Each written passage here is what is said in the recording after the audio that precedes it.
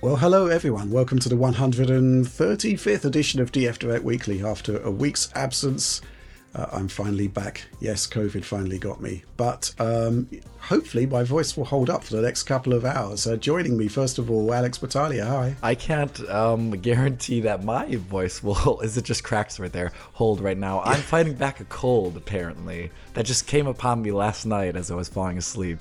Just like some deathly virus. Oh dear. John, how are you feeling? I feel perfectly fine, thankfully. Okay. Mercifully. Let's hope it stays that way. Good stuff. Okay, well, we've got a lot to get through, so let's crack on. First news story, I guess, has to be Alan Wake 2, which, well, we were expecting great things from it, but I think the bottom line is that it's not just a technological showcase, but the review reactions to the game have been absolutely phenomenal. Metacritic is currently above 90. There's a huge array of 10 out of 10s, 9 out of 10s for the game. I've got to say, I'm hugely thrilled for Remedy. This is richly earned, richly deserved. The game is incredible. Certainly in terms of Digital Foundry's sort of audience statistics, based on just the first video we put up, stacked up against our first Spider-Man video, it's right up there. Yeah, so this is like, it's a big game. That's awesome. This is just incredible. Yeah. John, I'm going to go to you first. Let's talk about the game just generally, first of all. Obviously, it's now weapons free. We can say whatever we like about it. What would you like to say? What's your big takeaway for Alan Wake 2? Okay, there's three sort of, let's bust out the John pillars, shall we? There's three pillars on which this game is built that I find very compelling. There's the visual side, there's the game itself, and then there's the storytelling, right? And I think Yeah, I know what you mean. it really nails these three elements in ways that are both expected as a Remedy fan, but also surprising as one as well, which is what I didn't expect. So obviously, well, let me just start with the other stuff first, then we'll get to the graphics. I'm a big fan of what Remedy's always done. They always try to sort of pull the rug out from under the player, introduce fun new concepts, and sort of take you down this road of what's going on. That sense of like confusion and wanting to know more. You see interesting visual designs. There's things that pop into the story. Strange things happen. You don't understand what's happening. Games are the perfect medium for this. This is something that used to be more common in games, actually. I mean, this is one of the reasons I was a big fan of, like, say, the Metal Gear games, because they were all about this kind of stuff. Silent Hill does this as well, and Remedy has always been great at it. And Alan Wake 2 really pushes this to the next level, because you're playing between these two characters, Saga and, of course, Alan Wake himself. And, of course, Max Payne is in there as well.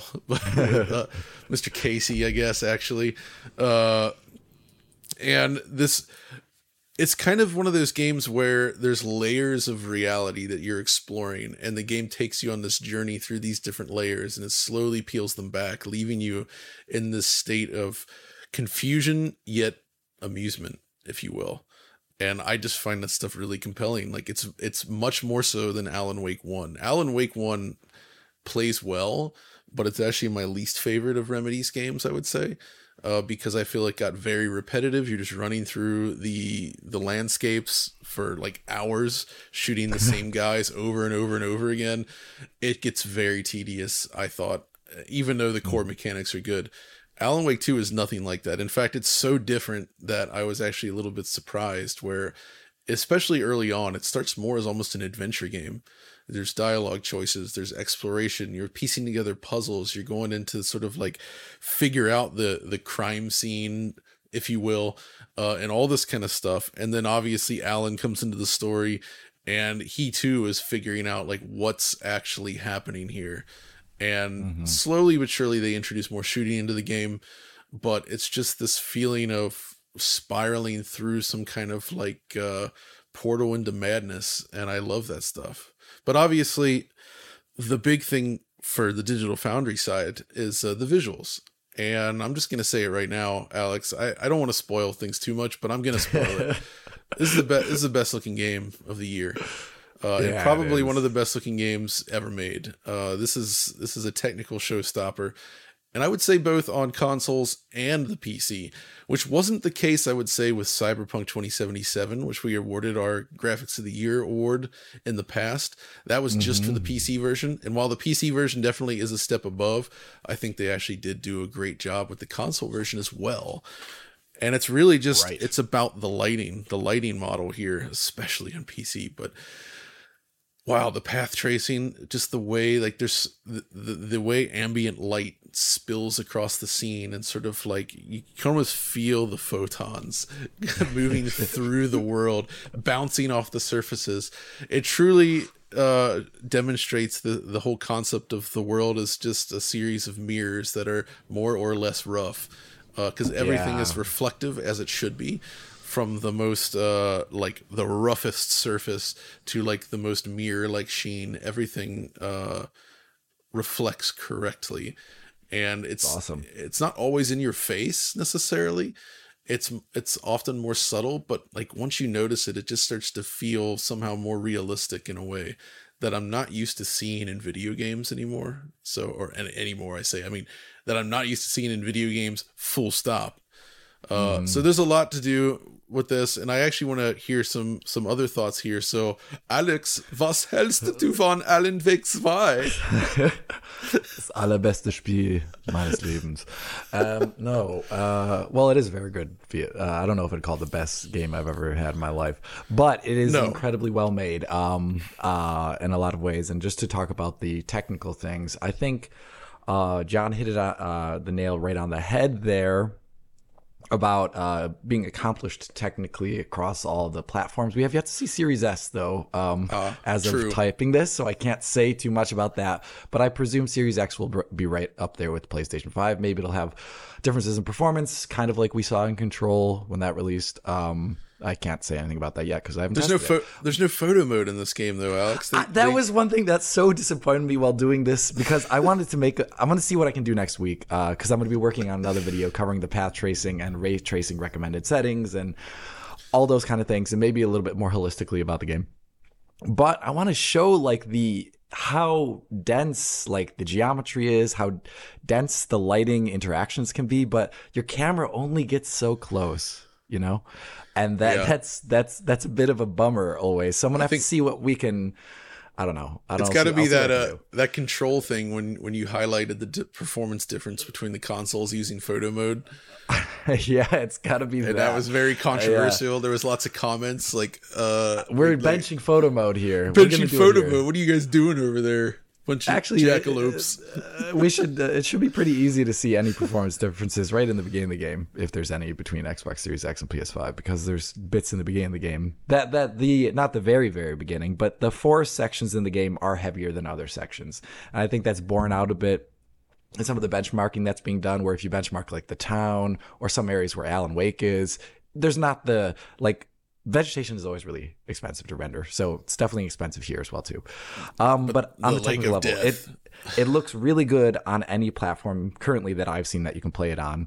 The lowest settings on PC are like the high settings in other games, and I think that's one thing that we'll talk about a little bit later, where even if you turn down the settings in this game, you're going to get a really good looking game. And that isn't the case for everything. It wasn't the case in the original Crysis. You turn on the graphics in the original Crysis, they scaled to like lower than Far Cry. It didn't run that well always, but you could really make that game super ugly on the low settings. Yeah. Here, the low settings only go so far because they want to keep obviously a lot of the artistic value in the game without letting you go full potato mode.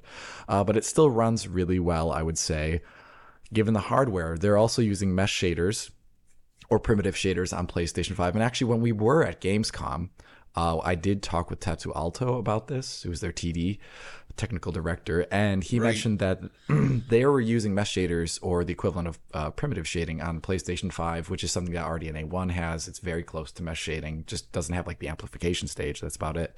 And they're using to fine-grain colorway geometry using meshlets, which is a way to like break up the geometry of an object so you can get like really like fine understanding of where the vertex edges are and where the geometry is, so you can cull away the stuff you don't see, the player doesn't see. This is all good stuff, because that means you can pump up the geometric quality everywhere across the world. And I think that's really evident Oh, yeah. in Alan Wake 2, where almost every object you walk up to, it's super dense in terms of geometric quality. It's one of the first things that I noticed, not in the opening cutscene, but the one thereafter, just like a lot of the stuff going on. And that's without even talking about the path tracing. I'm just very happy with the technical quality of the game at release. And that is in spite of the, I would say, like, feverish hate that the game got for putting out recommended Lord. specs. There's a lot to talk about that, Rich. I don't know. Do you want to say something about the recommended spec situation? Yeah, I mean, basically, and I think Remedy itself said post-embargo that they were somewhat conservative with their kit recommendations. The minimum kit requirement on the AMD side is the RX 6600, which I find to be a really interesting GPU because, you know, there's not so many decent GPUs you can buy these days that are sub $200. This thing's been as low as 180 for ages, right? And so, you know, this is a minimum spec GPU, which Remedy has specified. So I thought I'd give it a go. And I'm not going to make it easy on the GPU here. I just dialed in exact PlayStation specification settings for the quality and the performance modes. So, you know, basically it's like 1270p, medium, high, low hybrid for the quality mode, and FSR2 scaling up to 4K. Performance mode is basically minimum settings. 1440p output, I think it's 870p internal resolution. And, you know, bearing in mind, you know, it's not going to be as good as a PS5, right? But it's not a million miles away. So, you know, that quality mode alternative, a 6600 is not a 4K card, but this is what we're forcing it to do. Still doing 27 frames per second average across this sort of foliage heavy bench. Can go lower, of course, it can go higher. But, you know, it's not bad. The performance mode equivalent, basically 52.9 FPS. So, you know, that's just kind of nuts. That's good. For, you know, bearing in mind, Remedy are specifying like 720p 30 on low for this GPU, I believe, based on the recommended specs. It's obviously much higher. You also see there that I've done a third run, which is essentially 1080p FSR2 quality mode, which is kind of what you would be using this GPU for. And I believe it's the quality mode. I'd need to check, but it's 56.2 frames per second there. And, you know, that's for a 1080p GPU. That sits well within the VRR window on a 60 hertz display. This is really good stuff. So, yeah, I do think they were somewhat conservative, which might have stoked some of the hate in terms of the specifications. Man, I hate to use that word hate though. It's more just like people being upset that their systems can't run a game, and I understand where they're coming from. But was that it though? But was that it? I think it was more about no. So like I really think it was a very low amount of people being like, I have a 1070 and I want to play this game. I think a lot of the comments I saw were that's about a very different discussion. Yeah, I think a lot of the comments were about, I'm playing at 1080p performance mode on a 3070, which is what it said. Okay, it was basically saying like, one, DLSS, FSR2 are recommendations here, and the concept of what is medium was very insulting as well to I think a lot of people that read those specs and then commented on it. Okay, so that's what I read. It's the age-old problem of they don't like the names of the presets. And they get. I also saw. I did actually see. So. If we do want to use the word hate, I did see some thrown around towards reconstruction. People are just really anti DLSS and FSR, and I just don't get it because they take it's over. It's going to be one of these TAA situations where people are just going to accept it over time, simply because guess what, guys? If you want a big leap in fidelity, if you want the developers to aim high, you've got to understand that it's about quality of pixels, not quantity of pixels. And yes, upscaling techniques are the mitigation strategy to make it work. But they look, and it's not as if it's a bad-looking game. Right? Well, I was going to say, it's like specifically with DLSS. I think DLSS often looks better than the native solution, like a native res TAA solution, because it takes over the TAA duties basically. And I think it does a better job at creating a more consistent, coherent image with really clean edges, especially on very fine detail.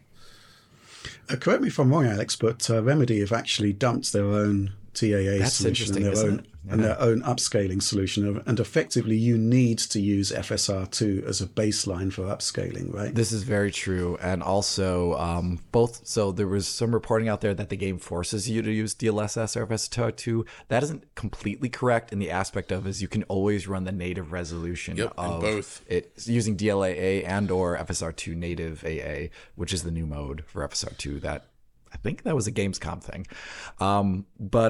So you can always run the game at native resolution. It's just a matter of whether or not it's worth it to run it at that native resolution, given what it's giving you in comparison to other graphical features you can tweak. And that's always like the thing. Like, obviously, adding more pixels is going to somehow increase quality if you're comparing baselines of the same AA technique in use. But is it worth it in comparison to having, for example, would you rather have slightly lower pixel density, or would you have reflections not disappearing off on screen? You know, like turning on SSR versus turning on RT. Like, what is more important to you as a player? And the options allow you to do that in this game. And I think people freaking out about the settings, we'll talk about mesh shaders, whatever, later maybe, but at least in regards to what is medium is just an arbitrary word to describe anything. They, for whatever Remedy decided, they said medium is actually like a mix of high settings and ultra settings and medium settings. And some of those settings are much more expensive than others, right? So yeah, that's the way it is. I don't know what else to say about it, but as a result, they kind of handicapping themselves there though by calling medium, but then using a mix of settings within the preset, because it's just a wording thing. It's just a wording thing. Although I do wish I wish they had gone all the way though and added like a potato mode. It's like the low end, which unfortunately, thinking of potatoes, I did see some people testing it, trying to get it to run on Steam Deck, and thus far, I have not seen anyone succeed with this. I don't know. I mean, yeah, that'd be really hard to get it running on Steam Deck because the game is ridiculously GPU heavy. And I think then it would also start maybe taking away clocks from the CPU at that point. So you might start running into other issues. It's really, with those power constrained devices, it's really hard to throw ridiculously heavy content at them and get really good performance everywhere across the entire experience. Mm-hmm, absolutely. There is an extra wrinkle. I mean, we'll talk about the mesh shader thing because I do think it is worth discussion, Alex, because, fundamentally, we've kind of realized that there is a day of reckoning upon us where older GPUs are not going to be able to effectively run new games. But I'm not sure anybody ever predicted that it would be mesh shaders that would be the defining factor that separates one generation of GPUs from the prior one. I actually did some testing for you, and it's with 1080 Ti, 5700 XT, and I put the 2080 in there as well. The 2080 seems to, I think, generally underperform based on what it should be doing, possibly, but it does have the mesh shaders, and it annihilates the 1080 Ti. 5700 XT seems to be, well, it's still obviously not running anywhere near as well as a PS5, but, it seems to be doing a bit better. One thing I did want to test, though, and I actually did this just before the Direct and shared with you some results, Alex. The 1660 Ti, which is this kind of weird Turing card that didn't have RT or tensor cores, it does have mesh shading. And you can, in that, again, that foliage-heavy sequence, it averaged 42.94 FPS, 1080p FSR2 quality mode, but running on PS5's performance mode presets, which is effectively as low as they go across the board. It's perfectly playable on this really old GPU. It's just because the mesh shading part of it is in there, which I found quite interesting. But again, it's still massively outperforming what what Remedy is saying a 6600 could do, 720p 30. So wait, Rich, I maybe I blanked and missed it, but if you try to run this on a card without mesh shading support, what happens? It does run. It does run, but it's very, very poorly usually. Basically the 5700 XT seemed to be about, I'd say, sort of 50% of where you would expect it to be. And the 1080 Ti, which should be faster, I think, than the 5700 XT. Yeah. It's just really, really running bad. Okay. There's some really weird stuff going on. You go into the mind place and it drops down to like 12 frames per second, 12 to 15 frames per second. There's some weird stuff going on with Pascal. Pascal's really not doing well. So I'm actually curious, because I know the mind place is resident in memory when you're playing the game. Wait, isn't it the mind palace? I think that's Sherlock Holmes, isn't it? They've tweaked it. They say when you first access it, hey, I've done my own version of the mind palace. Okay. So they didn't keep the same name, right? Okay. Yeah. No. But I'm wondering if it's actually something that's off the map, off the side of the map. And because they don't have the mesh shaders doing the culling anymore, it's just like doing a really bad culling, and you're actually rendering like the entire game alongside of it, like behind it. You know, that's something that could actually happen, I could imagine, if you're not using mesh shaders. But the 5700 XT holds up fairly well on that. So yeah, it is a weird thing for sure. But basically, you know, when they say when that little error pops up saying you don't have mesh shaders, this is generally a bad thing. But, you know, if you do have mesh shaders, and I include the 1660 Ti in there, 1660 Super, any of those old Turing cards without the RT cores, you should be kind of able to get something fairly decent out of it, I think, you know, bearing in mind that this is a really GPU-heavy game. But yeah, it's fascinating stuff. Do you want to say anything more about mesh shaders, Alex? It is a bit weird that it would be mesh shaders that are that kind of dividing factor. I didn't expect that to come first before an RT game just blowing everyone out of the water. But it is so fundamental to the drawing of the game's rendering. Like it's like, how do we do geometry? Do we use the old system, which has existed since DirectX 9? With some modifications in DX10 and 11, or do we use something that is entirely programmable and very different and gives us more control and potentially quite a bit better performance? And they made that leap. A lot of other devs haven't. Another engine that has technically made the leap but offers a vertex based, they have a fallback that is semi-performant, is Unreal Engine 5. Unreal Engine 5 actually uses mesh shaders too for the triangles that are bigger than, like, I forget how many pixels. But this is the first time we've seen a game actually do this in a while, and I'm very happy to see it. Like, I don't get teary-eyed when a 7-year-old GPU can't run the game. I just don't anymore. The 5700 XT is an interesting one. Rich pointed out the fact that its performance is semi-okay, all things considered. But I mean, back when literally semi. Yeah, it's half. It's like half. Yes, semi. But that one is one where back when that GPU came out, I think there was enough press at the time that said it doesn't have a lot of features that the competition has. And that was actually part of the review process back then. And there was an asterisk, I think, on the review saying, like, you won't be able to use these things eventually. And this is the first time we're seeing it. I don't think every title's going to do this, people. Like, Alan Wake 2 is... Remedy is... Yeah. It's a special thing. Like, it's going to take a little bit longer before we see mesh shading. It took this long. It took 5 years after the introduction of mesh shading to get the first title to actually really even use it. Like, wow. Like, that's so long in terms of DirectX time. Usually these things are like 1 year, a little less. So... it's the first one of hopefully many over time, but I think Alan Wake 2 is going to be special for a bit, and then like maybe 2 or 3 years we might see another title. We'll see. Rich, remind me here, did you test the Radeon 7? I think that's the most important one to know. I mean, that was the same year as the 5700 XT, I think, but it's like, it is. I think it's an older generation, or is it? I mean, it's basically a die shrunk Vega. Oh, right? yeah. It is using the Vega architecture. It's GCN. It's old. It's real. I mean, I might, you've piqued my interest. Yeah, right. I mean, it does have 16 gigs of memory, but weirdly enough, Alan Wake 2 seems to be quite, as long as you turn off ray tracing, it's very memory efficient. Seems to be, right. Yeah, very memory efficient, which I thought is quite interesting. Yeah, I could give the Radeon 7 a go. That's just to see what happens there. I mean, it would be sort of like a faster Vega 64, I guess. But yeah, I mean, it's just been really interesting to see this dividing line between, GPU generations. And there is the whole question. I mean, there's no doubt that there's still millions of 10 series cards in circulation. But at some point, they're not going to be good enough. Yeah. Right. I mean, that's the bottom line. And, it's kind of akin to, you're not going to, if you're sitting there with your PlayStation 4 that you bought in 2016, you're not going to be playing Alan Wake 2 either.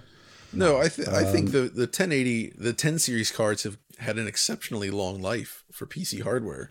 Up there, I would argue with, like, I don't know, famous cards like the 8800 GT maybe, or I don't know, there's been others along the way that have been like this, but it's a great card that has been very long lasting.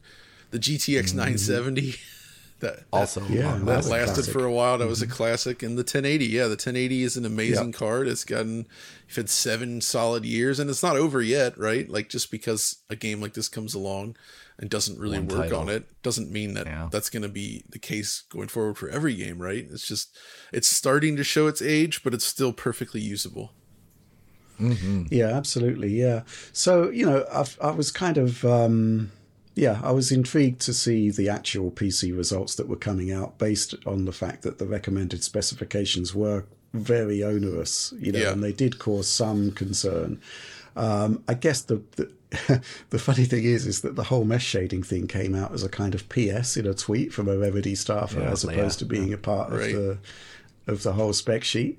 So that was a bit of a bolt out of the blue. Actually, I think the bottom line though is that in terms of scalability, there is scalability here. It is decent, but there is very much a cutoff point where, unlike many games, there is no potato mode here. Right. If you whack down everything down to low, it's still recognizably Alan Wake 2. It is basically the PlayStation 5 version in performance mode. Right. It looks, with a couple of extra tweaks here and there, but it still looks really, really good. So, it's sort of 6 of one, half dozen of the other, really, where it is a graphically intensive game. And, maybe some people are hearing, 1080p with upscaling, low settings on a 1660 Ti, it's 42.9 frames per second. That's pretty low, but it's not when you actually see what low settings is. So, really interesting. For me, it's like beyond the GPU requirements and all that, I just want to say that the experience of loading this up on PC was one of the most positive I've had in a while, where I fired it up, it loads super fast. There's no weird stuttering, hitching, anything strange. I mean, I literally just started the game first time. I'm using a high-end card, so I put max settings and decided, let's see what happens. And then I continued to play after that point. I didn't have to restart the game. I didn't have to fiddle with anything. It just worked. No hitching, no weirdness, none of the typical stuff we often see with day one PC releases. The whole thing just felt like rock solid and awesome, which I think is an impressive feat, especially in 2023, where that cannot be assumed with a new PC release. Assumed, no. I still have yet to try. I mean, you tried the RTX 2080, Rich. I'm going to drop the RTX 2070 Super in at some point. Maybe it doesn't make it into the video, depending on how much time I want to spend before I get it out, because it's almost ready. It's like the video is almost ready.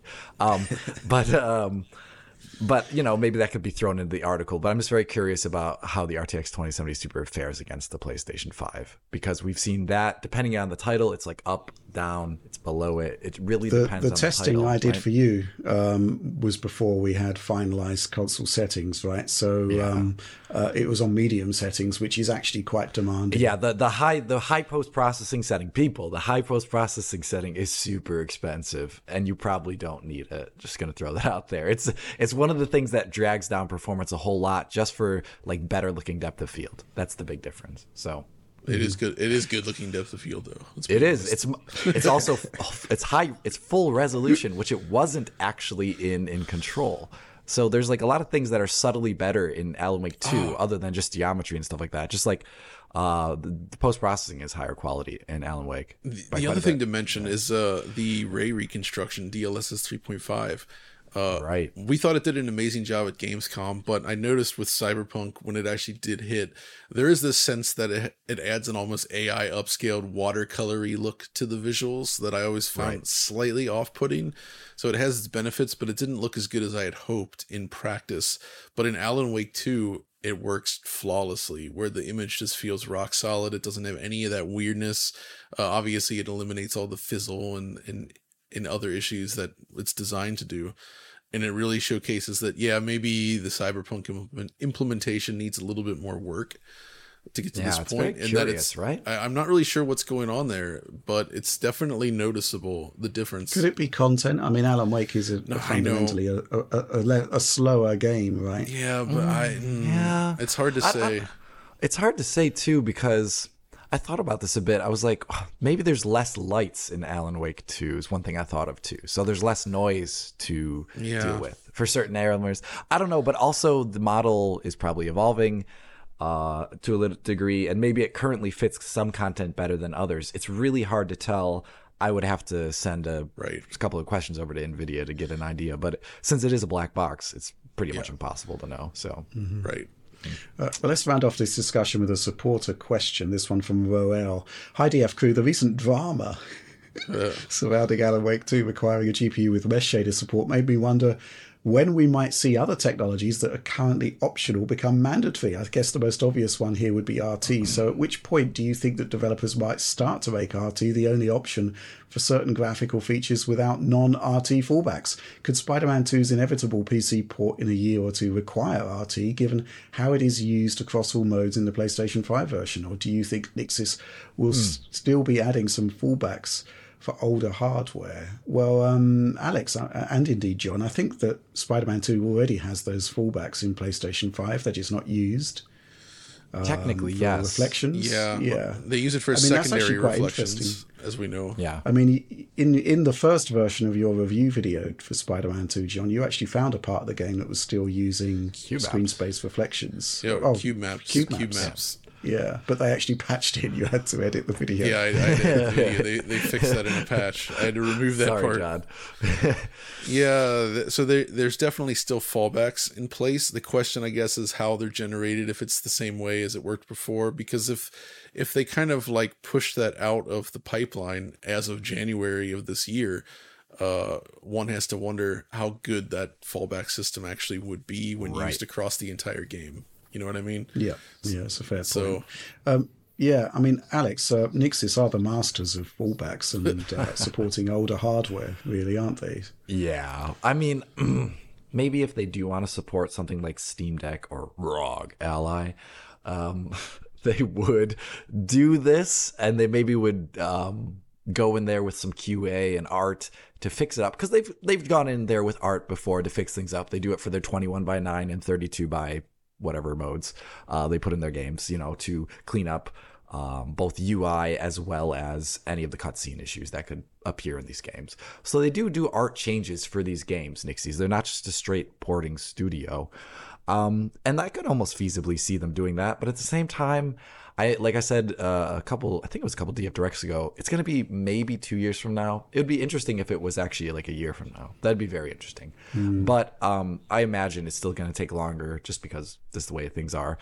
And by then, we're going to have so many years of real-time ray tracing existing that I would hope we start seeing some titles just say, actually, we don't want to spend the QA time doing this. Actually, just use an RT card.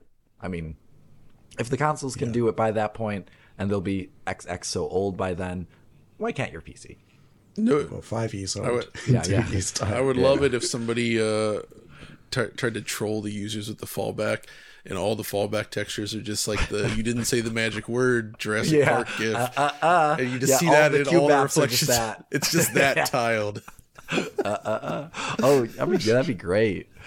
I love that. That would not go over well, I think. That would not go well. Potato mode. I think that's all we've really got to say about Alan Wake 2 at the moment, except to say we've got a ton more coverage coming. So look out for that, because it's a genuine, I'd say it's a moment in gaming technology, and we like to savor it. But let's move on to the next news topic. Okay, so this one's quite interesting. Obviously, with the release of the upcoming revision for the PlayStation 5, we've got a really intriguing possibility here, which is to say that you can buy a digital edition PlayStation 5 and then you can upgrade. You can actually slap on an optical drive and it's happy days. You've now got access to the whole, basically the pantheon of PlayStation 4, PlayStation 5 titles in physical form. This is a good thing. However, it turns out that once you've actually bought your optical drive upgrade and you've attached it to the unit, there's some sort of online connection required to pair the two units together. Question is why? I'm actually going to get the supporter points and questions out of the way first before we tackle this. This one from Johnny_5A. Somehow knew it wouldn't be that easy with the Blu-ray drive on new PS5. Should we be worried for long-term repairability of these? Looks like it could potentially be another avenue of planned obsolescence. Authentication servers don't last forever. Hope you're feeling better, Rich. Yeah, I am, thank you. This one from Ishrak Suban. Not a question, so much as a potentially unpopular take. The requirement to have an online connection to activate the detachable Blu-ray drive is a necessary compromise to ensure modders won't be able to bypass any anti-piracy measures that were easily defeated in previous generations. I think Xbox 360 was pretty much the only optical drive hack that I'm aware of in recent or semi-recent times. But it is a reasonable point. It is a vector for potential access to the system and for circumventing copy protection. I am going to go to you on this one, John, because obviously you were incensed and not happy when you heard of the news. But, is there a reason / excuse as to why it needs this online verification? Well, the thing that quickly came to light after this was brought up is that it may be due to a DMCA, basically a section that they passed that basically says to circumvent a technological measure that effectively controls access to a copyrighted work is illegal. And I think that there may be an issue with basically U.S. law allowing people to tamper with drives that can accept copyrighted work like this, which kind of goes against the whole right to repair thing that we're seeing elsewhere. But it seems like basically American law may be the reason for this, which sucks, frankly. And if that is indeed the case, then sadly, I don't think that there's much they could do about that. The other theory, and I think this is actually less likely, but it may be the case, is that Blu-ray movies and such have like a license cost associated with it, and maybe they only have to pay that cost when you activate the drive. Like it could be either of those things or both of those things, but it does seem like there are things in place that would cause this to have to be the case, which I hadn't considered when it was announced, and that is obviously a gigantic bummer, especially when it sounds like the same warning is printed on the box for the model which includes the disk drive, which makes me wonder if you actually have to activate it.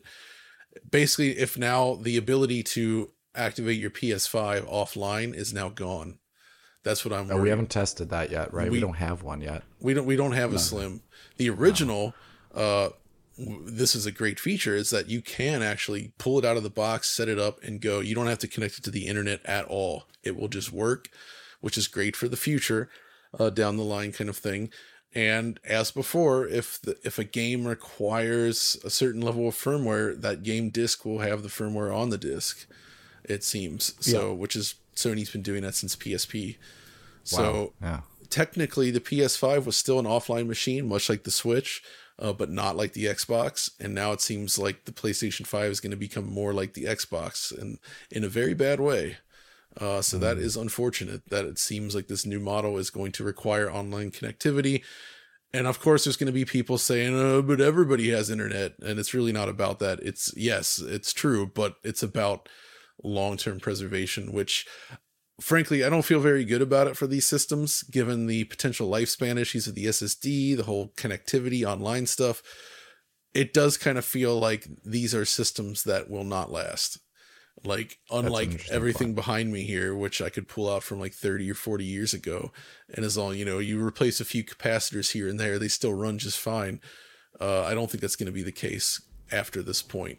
I feel like this ability to repair and maintain a console long term will probably end in the post PS3 360 era. Those would probably be the last machines that are really easy to keep running. I guess technically the Switch, aside from the battery issue, I think the Switch should be pretty good long term. And you know, battery stuff that plagues every handheld portable thing, right? And there are ways around that, and batteries continue to be made and probably will. And maybe there'll be a circumvention for getting around the requirement to have a battery as well. That'd be great. Mm-hmm. But I guess my hope here is that whatever Nintendo announces next continues to use carts and does not run into this problem, and will remain an offline potential, an offline usable machine from the beginning. Right. Mm-hmm. I think there's a good chance of that, John. And I also think, you know, these recent rumors of digital and physical switches are probably off beam, simply because, you know, the cost of a cartridge port is nowhere near as high as the cost of an optical drive. Right. It's just a question of the extent to which they want control over the ecosystem more than the actual cost of building a system. And, you know, typically Nintendo have been pretty good about that kind of thing. I am sort of slightly concerned about this online connection required to pair the optical drive for the new PlayStation 5. On the flip side, there does seem to be a growing movement to actually champion right to repair. Yes, that is good. Which means that at some point, I mean, maybe not now, maybe in the future, that, you know, it might even be legislated. And, right. you know, there might need to be some kind of fallback to actually make this possible without a connection, or at least a strong commitment to actually, you know, keep those servers going, whatever happens, which right. I don't have a lot of faith in, I'll be honest with you. I don't have a lot, you know, I don't mind it. You know, I think it's going to be fine in the next, 10, possibly even 20 years. But I'm just reminded, you know, the last time we talked about this on DF Direct, the guy who got his ZX Spectrum tape out of the attic. Yeah. And, you know, he bought it, he owned it, and decades later he's playing it. And, you know, that's something which is quite valuable, which is in danger. But, you know, what can I say? I am curious also as to once a drive is actually paired with the new PlayStation 5, whether it's you know, you can't unpair it and use it on another machine. I suspect probably not. That'd be interesting. Unless you activate it on the new machine and then it's no longer activated on the old machine. That might possibly be the way it works. Huh. Maybe that's something we should be testing, which means I need to buy 2 PlayStation 5s. Oh my god. We should test that though. I think that's something that's important to know. Yeah, absolutely. And we will be testing it. There's rumours that there's going to be units coming early November with Modern Warfare 3. So yeah, I guess we'll be getting one of those in. And let's move on to the next news topic. Okay, so this week the Metal Gear Solid Master Collection finally arrived. Obviously, there'd been some controversy surrounding that in the run-up to launch, simply because, well, you know, when they're talking about PlayStation 2 games running at 1080p on a PlayStation 5 and Switch games running at half the frame rate of the original PS2 versions, that's slightly problematic. And I don't know what we can really say about this, except to say, well, our fears have been confirmed. No review code actually came our way, just to make clear. So I've actually spent £150 on buying all of the versions of this particular thing, only to discover that, yes, our worst fears have been confirmed. It's I think there's 2 ways to look at this. There's a kind of document of older sort of Metal Gear Solid material. There does seem to be a lot of great bonus material in there, but the actual quality of the emulation of the games seems to be really disappointing. Tom's working on this now for content, and posting various things in the Slack channel which just look really, really bad. Yeah. John, do you want to take up the story here? What are your thoughts on this? I mean, it is exactly what I feared, but actually slightly worse, I would say. Okay. Right. The thing that I was surprised, so despite their announcements, as I confirmed before from captured footage, it is 720p across the board. It's this. Right. Okay, in regards to Metal Gear Solid 2 and 3, because and we'll talk about MGS 1 separately, but MGS 2 and 3, they're 720p on all platforms. I believe Bluepoint used MSAA on the 360 PS3 version. Yup. And you can tell because whatever they're doing in the Master Collection, the image quality is worse. There is significantly more shimmering and noise to the edges. And looking at straight, like sort of like slanted edges, you can see the coverage is so much worse in the new version. So not only is it still 720p, it's bad 720p, like compared to the original. Right. Like it's actually worse. That's insane to me that happens. Furthermore, the Switch version, of course, still has it's all 30 frames per second for those two games. Somebody was digging, I think Metal Gear Solid 2 is actually, I think, derived from the Shield version, which wasn't great anyway. But Metal Gear 3 isn't. Metal Gear 3 isn't. And the way somebody theorized this is that there was a visual bug in a very specific part of Metal Gear Solid 2 that showed up in the HD collection. But it was fine in the Shield version, and the Switch version shares the same correct rendering of it as the Shield version. But the other consoles don't. The other consoles don't. They're broken. It's a very minor thing, but they have the same flaw as the PS3 360 version, which is fascinating to see. But so that's a bummer. Also, I mean, man, it is just confirmed to be, it's just a Unity shell that they built. I don't know how they ported these things over. It's pretty obvious that they just had Blue Point's original works and they just kind of reworked them somehow to make them run on the new machines, rather than actually doing like a proper update conversion kind of thing. Obviously, unfortunately, Blue Point was not able to work on this. I mean, they are Sony owned now, but I still feel like, I don't know, something could have, but I'm sure they're busy with their own projects, right? Going back to this would have been asked, I think. I was thinking, I haven't seen the credits yet, and I hope it's not who did it, but I was thinking, what about Hexadrive? That would have been a good choice. Do you remember them? They did they were the ones that reported Zone of the Enders 2 to PS3, because Konami released that very bad collection for Zone of the Enders from High Voltage Software, and then they had Hexadrive go in and patch the game by essentially redoing the entire port and making it much better. And that shares similar technology, I believe, as these other games. So that would have been an interesting choice for this. And I'm surprised that they didn't take that approach. I mean, yeah, technically for all of these games, the real approach would be to decompile the code if you don't have it, and then make it native in every single way. Like, if fans can do it reverse engineering a game on the PC with none of the original source code for things like Metal Gear Solid or whatever, or any game, Perfect Dark is a recent one. Exactly. Like, then that is the real way to do it. That's the real way, and they didn't do that. That's the real way. Interestingly, there was a mod to fix the resolution on PC within like an hour or something after release. Although it does still have some issues with Metal Gear Solid 2 because there's a bunch of visual effects that are essentially rendered within a 1280 by 720 window that Blue Point went back and actually redid for their original remaster. Wow. But they haven't been touched up again, obviously. So what happens on PC, if you run in 4K, you get like a little box up here in the corner with the effect inside that small 720p box. And it doesn't apply to the rest of the screen. It's so it could awesome. probably be patched. I think this could be fixed by the modders. Konami's not going to patch it because, it is like that. Also, things that occurred to me, and this is not a big deal because it was like this on 360 already, but with the original HD collection, if you played it on PS3, you got the original pressure-sensitive button controls, if you recall, which is...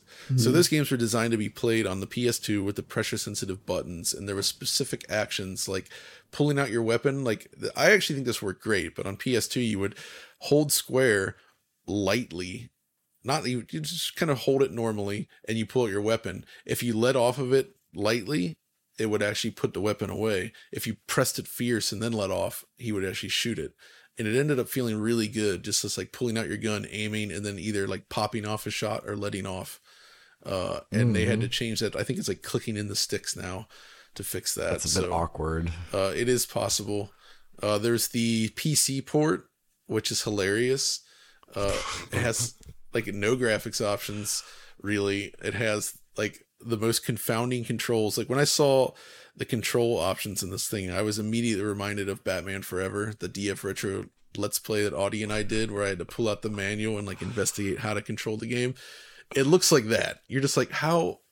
Like, I understand it's a gamepad style game, yes, but come on. You get there has to be some work done to make this play okay on a keyboard and mouse. It's possible they could have. It is 100% possible. Like, come I mean, on. like, oh my gosh, yeah. So that part is bad. So there's just so many issues there with that. It just it's surprising and feels really lazy. That's probably the first time I would actually use the word lazy to describe something, right? Because I hate that word in regards to game development, and I'm sure there was still some challenges here, but this feels, maybe it's more of a budget issue. Maybe Konami just didn't give them the resources to actually do what needed to be done, and they just had to do a quick thing to get it out the door, but so that's still on them for that.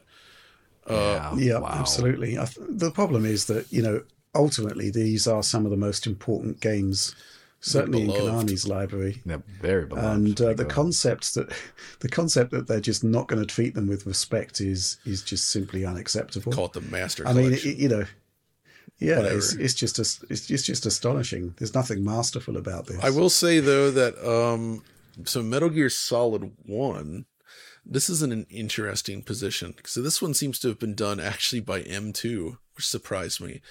And from what I can tell, the actual core emulation of it is perfectly fine. And it's like kind of a low spec thing where they're simply targeting delivering that original experience, right? There's no real enhancements to it. It's the original experience. There's just two flaws. Well, no, there's one major flaw, is that it's just upscaled to a higher res from the original 240p, and it's blurry. So it's just like a bilinear upscale. I don't know whether that's on M2 or if that's actually part of the wrapper, because if you recall, maybe you don't, when the Sonic Origins collection came out, that was running on Christian Whitehead and Crew's retro engine, right? But it was horribly bilinear filtered because of the Hedgehog engine shell around it. The way it presented those frames, it treated it like a texture surface, and it just like applied filtering to it. So it was blurry and ugly, even though we know darn well that the actual underlying tech was good. And I'm wondering if that's the case here with the M2 port, where, because they've done PS1 emulation before and it doesn't have this problem in their other versions. It's just blurry and nasty looking when it should be sharp. But the bigger problem with Metal Gear Solid 1, I think, and if they really wanted to do a true collection, this is what they should have done. Optional Duck Station like features where essentially they fix the presentation issues of PlayStation. Texture, perspective correction. You could downsample to 240p or not, allow a high res mode as well, but downsampling to 240p, get a super clean look, super anti-aliased, fix all the texture warping issues. It could look real, like the art is so good. It looks awesome that way. They could have also, if I were working on this collection, I would have pushed to have two other things. One, have a conversion of the PC version of Metal Gear Solid 1 just for fun. Right. Even though it is inferior, I would say it would be neat to see, I think. But more importantly, and this could be tricky because of Nintendo's involvement, I think Twin Snakes should have been in here. Whether people like it or not isn't important to me. I think it's just it's part of Metal Gear history. And I think it needed to be here as well to really complete this. And I really, really think it should have been. But unlike the Blue Point stuff and unlike, emulating PS1, Twin Snakes never got re-released. So they would have had to handle that situation, right? Either port it or emulate GameCube. And that presents its own problems. So I'm not surprised they didn't do it. But the whole thing just feels like a cash grab, very cheaply done. And it makes me so sad to see it, because they could have, the potential was off the charts here for something truly definitive if they just done it right. And they just clearly didn't allocate the resources and the right teams to it to make that happen. And so frankly, I don't recommend buying this. And honestly, if you have an Xbox, just get the HD collection on there instead. It looks, not only does it have the benefits of the 360 original, which is good enough, with better anti-aliasing, you also get forced 16x anisotropic filtering. So like, it's just, that is better. That's a better version of Metal Gear Solid 2 and 3. And then if you're like, but I want to play Metal Gear Solid 1, well, guess what? You can install Duck Station on your Xbox through the dev mode. You can, I think you can do Dolphin. I know you can do Dolphin on there. You can get that stuff on your Xbox as well, and it's freaking great. That's awesome, man. So, Yeah, they messed up. They dropped the ball. It's not good. There's also the lack of games on the actual Switch cartridge. Oh my gosh. Yeah. Oh, that's even stupider. Like it doesn't. They don't even include the main games on here. It has like Metal Gear 2 and 1, the MSX stuff or something on there. But the actual main games, they have to be downloaded. It's just a hunk What's of the waste. point of that? It's a waste of plastic. Waste. Like you may as well have made it all digital at that point. It's Are just those a huge MSX waste. games even more than a megabyte? Like seriously. They're very, very tiny. So I suspect the thing that's been happening on Switch, and I hope that they change the cost structure for the cartridges for the next Switch, is that publishers, obviously, they don't want to spend more on a Switch version than the disc version, right? And if you go over 8 gigabytes on the card size, suddenly your cost to manufacture is way above doing a Blu-ray disc. Right. And I suspect it's literally just that issue right there, where they don't want to spend more than a Blu-ray disc on it, and so they cheap out and take the cheapest possible cartridge. And I think that's really unfair to the consumer. Yeah, it is basically, this whole thing is a spectacular lack of ambition, a spectacular lack of investment, a spectacular lack of respect for the franchises that they're returning.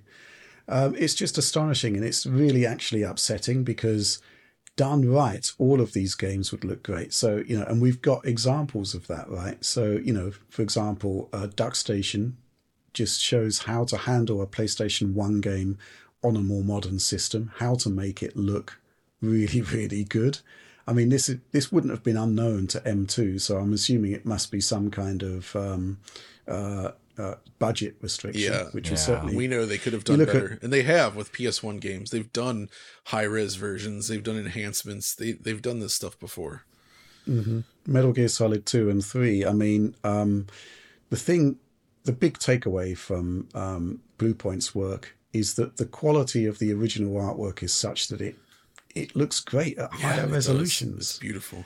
So, the concept that you can't go beyond 720p on the latest generation of hardware or PC is a nonsense. Mm-hmm. So, it's just a complete disaster from top to bottom. Another funny thing. In some of the games, when they would have a voiceover clip where it would identify buttons on the controller to press, like the kernel talking, would be like, press this button. I guess they updated that for PS360, I believe. So the Xbox and PlayStation versions have those voiceovers, but on Switch, they just turn off the voices for certain scenes like that. Like they'll be speaking, and suddenly it's just text, and then it goes back to speaking because they didn't want to record. Oh my gosh! I mean, that's difficult, but still, there's like no actual proper fallback for that, and it just feels really bad. I mean, even the worst thing you could do is just use AI. I know, and I hate to say it, but they should have done. They needed literally. To do they should have just done that. It just feels so cheap in that regard. Yeah, it really is. It really is a profound disappointment. And, again, I would say the fact they didn't really seed review code points out another thing. Knew it. The European version, the disc version, if you buy the European version, the only version of Metal Gear Solid 1 on the disc is the freaking PAL version. And all the other versions need to be downloaded as language packs, which means it plays at 50 hertz. It's 50 hertz within a 60 hertz container. So it sucks. That's awful. So bad. I mean, not that I shouldn't even be upset because I'm not going to buy this. But it's not good enough to warrant that. But like, still, come on, guys, come on. What are you doing? It is awful. But yeah, we'll have content on that, and you can see the full glory of these titles in due course. But yeah, I think the PSA right now is if you really like Metal Gear Solid, and even if you don't, there's no real reason to buy this. Right. So let's move on to the next news topic. We're going to stay on all matters related to Metal Gear Solid because at the recent Xbox showcase there was our first more in-depth look, quote-unquote in-engine look, which basically means anything at this point, at Metal Gear Solid 3 Delta. And we got this question from very professional Dodo. With the release of the latest quote-unquote in-engine trailer for Metal Gear Solid Delta Snake Eater, I was immediately struck by the sameness of the graphics. Looking back at the original MGS 3, it's clear that the game had a visual identity that made it almost immediately recognisable. The remaster looks a bit like a run-of-the-mill UE5 title, albeit a pretty one. Do you think the shift for UE5 in the AAA space will generate visually similar results? with studios pursuing photorealism at all costs using nanite and lumen, or do you believe there will be a push for a bolder art direction to differentiate from the crowd? John, I'm going to come to you first on this one, but I guess my takeaway from that trailer was that it looked like the original game, but with a lumen and nanite wrapper. And there was some severe discontinuities there in terms of the quality of the visuals and, say, the way the animation basically seemed to look a bit weird. I don't know what you think about that. Well, there was something odd about it, for sure. Yeah, before even commenting on that, I do want to note that this push towards realism doesn't have to mean you sacrifice style. And I think Alan Wake 2 that we talked about, perfect example. This game is super stylized and gorgeous art direction, but it's obviously going for extreme realism as well. It can be done, right? It's this, just being Unreal Engine 5 and pushing these new technologies doesn't mean you have to sacrifice that aspect of the visuals. Easily. This here is a weird one because on the face of it, like the detail levels and everything, it actually looks pretty good. But, and I don't know, man, this is I don't know how you would do this right. This is a tough one I have to do. an idea. But, okay. Okay, well, everyone just, like, the original game's really yellow, right? You could just post-process it to make it more yellow. If they wanted to get that yellow, you could change the sky color to be more yellow, so Lumen just propagates that yellow in the scene anyway. I think there's ways to do it. Like, right now, the sky color is blue, so all the shadows start getting a bit blue. Actually... I think it is literally, this could be color graded to look a lot more like the original with everything that we're seeing right here. I also like the look of that original game. It is very of the era. Like, don't forget, there was like, sure. I'm sorry, Oliver. Let me hit the button. The piss filter era. Like the original game is good looking, but it also is like very, color corrected and like yellow fog in the distance. To be fair, it's not always yellow though, right? Like, yeah, I know, but like that's when people point out the differences. Right. It's mainly about color tone. And that's the thing. That game has, each section of that game has its own very specific color tone. And it follows that throughout the game to give it a unique look. And I think your point about the lighting with Lumen is really interesting because it reminds me actually of Quake 2 RTX, where it's really neat to choose the Earth style sky with the blue sky and everything, and it looks awesome. But it also doesn't really look like Quake 2 anymore, right? It completely changes the tone, which is why they provide that original Strog colored sky, which works with the path tracing in that case to create a much more accurate and realistic, less realistic, but more accurate to the original game kind of look. And I think that's very possible here as well. But there's just, whenever they show the close-ups of Snake's model, it just something about the way the models look seems off. I don't know. It's just everything about it. It does feel kind of tech demo-y in a weird way. And it's lacking something. Man, it's almost hard to put into words, but like when you see the original and you see this, you can see what they're going for, but it just feels, I'm going to say it, this has hire this man Nintendo energy all over it. You know, where it's like you put Mario in like a realistic field and running around kind of thing.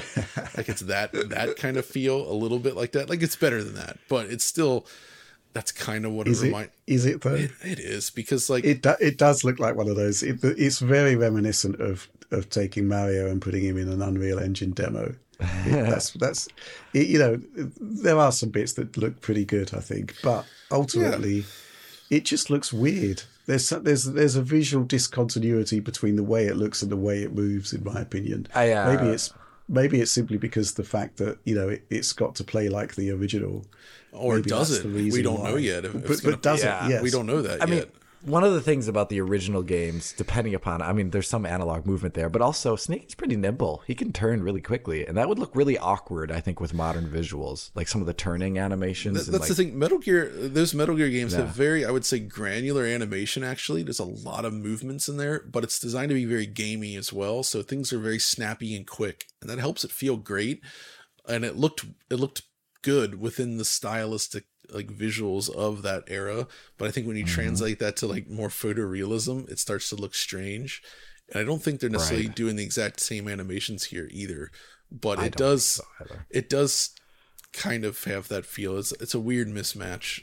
And I think this is just, you know what? I'm still interested in playing it, and I'm curious about what they're doing. And I would say that whoever's working on this has been given an unbelievably difficult job. Like, I don't think there's any world where you make this and everyone is happy. I think it's one of the most beloved games of all time, I'd say. People love Metal Gear Solid 3. I love Metal Gear Solid 3. Trying to remake this stuff, it's so hard. It's so hard. And, but I still hope it comes away a little bit. It almost reminds me of, in a different way, you know, when Blue Point remade Shadow of the Colossus and Demon Souls, there were people that weren't happy with the art direction. And I would say I actually really liked what they did with the art direction in those games. I think it looks pretty good. I don't think this is on that level yet, but you're always going to have people that aren't happy with those choices made. But I think there are still things they could do here to make this look a little bit more authentic, if you will. Yeah. And I hope they find a way to make that happen. The problem, I think, is that you've got to reestablish a relationship with the gamer, right? When you produce something like this. The way to do that was to do the Master Collection right. Okay. And basically, with what they've done with the Master Collection, which is basically the barest minimum way to get these games running on a modern platform, it basically sours, you know, the whole enterprise right from the off. It lowers expectations for the new game. And obviously there's things here that do look really, really impressive, right? But based on the way they've handled the franchise in bringing it back, it basically just sets expectations at the lowest possible level. Yeah. And it's just really disappointing that you know, what that basically has meant is that we can't really look forward to whatever this turns out to be, simply because, you know, with their first example of how they've, you know, tried to bring the franchise to modern systems, it's fallen flat on its face. It's a disaster. But, you know, I guess you just have to wait and see how the game sort of pans out. It really did grind my gears. I think, you know, we need to bring an end to in-engine trailers at this point. It just really irks me. Yeah. Maybe it's the Forza Motorsport experience. Maybe that was the straw that broke the camel's back. But, you know, show us the game, for God's sake. Yeah, it's show someone playing it. Yeah, my God. Yes, just show us the game. Don't make up stuff if you can't deliver. Maybe you can deliver with this, but... And I do think it's okay to show stuff that's very work in progress as well. Please do. I do think the audience, I don't think they give people enough credit on that stuff. And I think especially if you go from something that looks a little bit rough initially and then it gets better as it goes on, that actually gets picked up in a positive way, where people are like, oh, they enhanced it. They made it better. And by the time it releases, you know, there's excitement around that, versus the opposite, where you show something that looks outstanding and then it releases and it looks worse. That never goes over well. But it's tricky because you need to get the marketing going, and maybe there's just an argument that this stuff shouldn't be shown until it's much closer to being ready and finished. Yeah. Okay. Well, I guess we'll just have to wait and see. In the meantime, let's move on to our final news topic. Last week, basically, CitizenCon returned, and there was a big bunch of amazing-looking new technologies announced. The announcement that it looks as though, is it Squadron 42 appears to be content complete. Yeah, that's it. Man.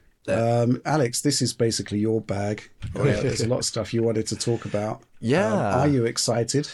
What are you excited about? I'm excited for, the first thing too is because I backed the game in 2012. Back when it was just, actually, I don't think I even did the Kickstarter. I think I did they did like their original website back then. And back then it was actually just Squadron 42, more or less. The original announcement trailer was like CryEngine stuff. A lot of it is like assets actually from the original Crysis, if you look. But like them announcing a new Wing Commander, and I like Wing Commander. I've got Wing Commander 3 and 4 on the shelf behind me. Right. And I like those games, and I was very excited for that. So them showing Squadron 42 now, and it looking kind of like a Wing Commander game, except with, you know, like on foot and stealth. So it's not just flying, you know, it's also got like the Wing Commander games. There's like downtime in your ship. It's, you know, interacting with the crew, very Mass Effect like. I think that's all great stuff. So I was very excited to see that. And that means content complete means the game's, it's a matter of time. Polishing phase and optimization stage is what we're at right now. And obviously that's different for each game. I think Starfield had a year of that, if I recall. So who At knows how least. long they'll do it for Squadron, but it's coming out and people can play it at some point in time. And I imagine they'll probably shop Squadron around to like Xbox and PlayStation because it's not the massively multiplayer online thing. It's a single player campaign. You can optimize that in a lot easier way Yeah. to get that running on console. So that's great. Should. For the Star Citizen update, they had a number of panels talking about how they're advancing the game. To make Star Citizen requires making entirely new technology that just doesn't exist. So that's why it's always been interesting. That's also why it takes so long, all these other things. It's like a stupid ambition. It's like this most stupidly ambitious thing ever. No one should ever want to try and make this. And it's like literally the weird crowdfunding model that Star Citizen has is like, that's why the only reason why it exists. It's so bananas. But they showed off finally that like, holy crap, they're actually making ridiculous progress now. And actually, like the biggest thing that is the least flashy is they showed off a demo of server meshing. And so right now, if you load up Star Citizen, is the alpha version of it, you'll just be stuck in a server, I think with like, I think a max of 150 people or something like that. And it takes place in one system. And one server is doing all the simulation for that one system with like, and they had like a really great slide of this. It's like millions of entities that are updated per frame. The server's like destroyed essentially when you try and play over a long period of time. So the idea is to make it so that more people can play on one server. So it's actually an MMO and not just like a big Battlefield 2042 server. Is that you need to split up the simulation workload across multiple servers. Well, to do that is ridiculously complex. And they showed off a demo of how it works. And it's very fascinating, actually. Essentially, like there's a server that is called the replication layer that every single client connects to. And also all the simulation servers connect to. And they share across this like web different responsibilities for simulation. And when you cross zones in the world, as they showed in this demo, different servers will hand off who's doing the simulation. But since they're all connected to the replication server, they can visually show things on screen that are being simulated in different servers.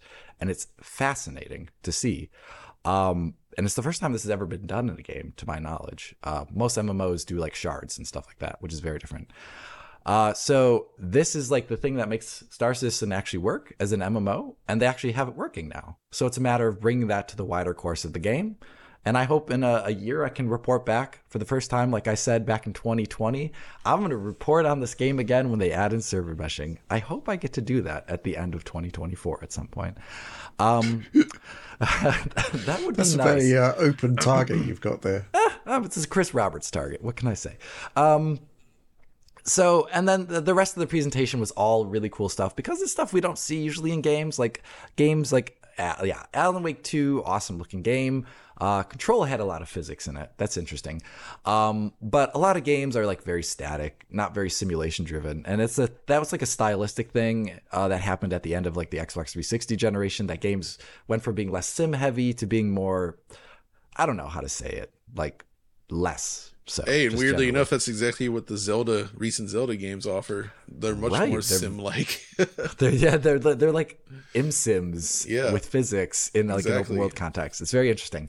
And this is a lot of the demonstrations that they showed off were like saying like, actually Star Citizen is going to do all these things that you saw like in the original Crisis and more.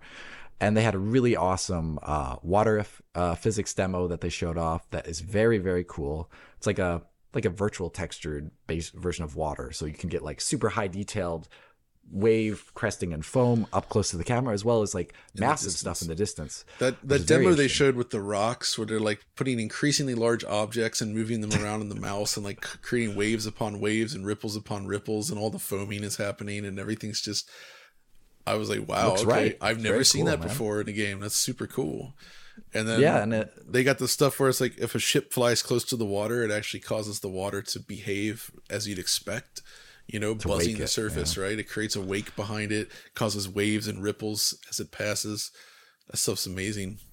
Yeah, so stuff like that, that's stuff that's kind of required for like if you have like a giant planet that has like oceans on it. Otherwise, the game just looks like a weird, like a facsimile of real life, and it just doesn't interact. So it's like these are all things to like live up to that whole living and breathable world. But the one thing that I think it was most interesting in terms of these graphical demos, there was a lot. They showed off like RTGI, they showed off new hair rendering, they showed off tons of other stuff. Star cloth.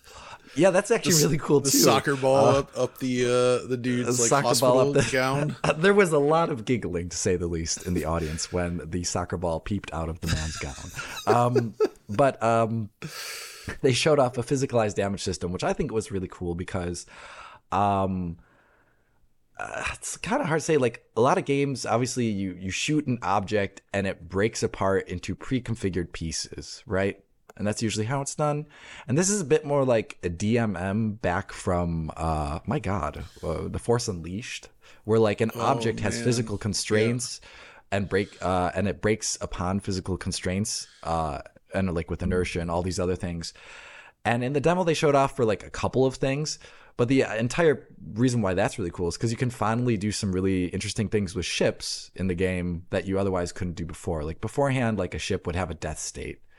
And it's like very much so based upon health, that it's just some arbitrary health value for different sections of the ship, etc.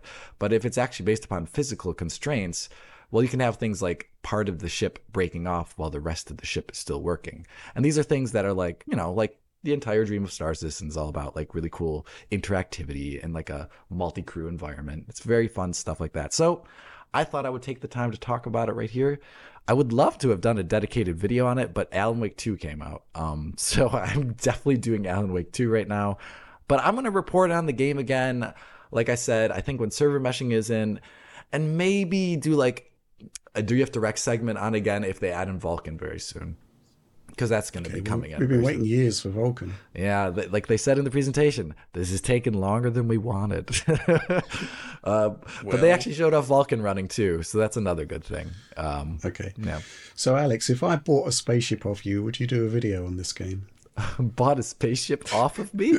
That seems to be the funding model. For, yeah. Do you want to buy a content. JPEG of a spaceship? Actually, Alex, is there a way... I would love to. I still want to do this video with you. I would like to go into a game with you, and where we putz around. Where we putz. Basically, I want to be the Star Citizen newbie who doesn't know much about this game, and I want you, the master, to take me on a journey to show me what's cool about Star Citizen, together. Right? I actually think this would be a fun video, and we should try to do this. We should probably when the new year starts, as I described earlier, there's going to be a lull period where there's less releases, and let's hope that it stays that way because then we can have some fun videos like that. Because that would be cool, because I think I could represent what most of the audience is thinking about this. Going into it not knowing much about this and wanting to learn more. Yeah, it leads us into this this question from unnamed player who's added some random numbers into his username there. Hi DF team! Exclamation point. Does it make sense to just start playing Star Citizen? I was always impressed by the idea and scope, but after many years, I can imagine it can be as hard as joining a Quake 3 server now, with only hardcore players annihilating others for over 20 years. Or is it somehow accessible to new players? There's a lot of good stories about this. If you do not announce yourself and you spawn at some location, like, I don't know, it used to be Port Olisar. But like if you'd spawn there and you'd leave the safety zone, there would just be pirates there that would just kill you immediately. This is awful. That's a bad thing to do. But if you type into alt chat, if you really do want to try it, they have like free weekends every once in a while where you can play for the whole weekend. I'd say wait to do that and expect bugs and all that crap. But if you do that, type into the alt chat of the server, I think it's like F12, and just type, I'm a newbie, can someone help me out? And I'm serious. People will literally come and tell you how to play the game. It's very cool. They obviously have a new onboarding system in terms of like you spawn at a place and it teaches you how to play the game after you spawn in, which is nice. It used to be very much so like you start at a spaceport and you have no idea what you're supposed to do. But nowadays it's a bit more streamlined. So I think you should just try it on a free weekend whenever they do the next one. I have no idea when that is. Okay. Sounds good. Sure. Well, this is one of these games that, whenever we produce a video about it, we get like 250,000 views minimum. And I think it's one of these things where it's a weird one, right? Because there's very little faith in people that I speak to that the game's actually ever going to be in a complete state. Mm-hmm. But at the same time, they just keep literally aiming for the stars and trying to do better and better. And, what the scope of what they're attempting now is far in excess of what they ever promised to begin with. Mm-hmm. I guess at some point we'd like to see some kind of end product, and I guess Squadron 42 actually appearing would be a good thing, right? That would be the good one.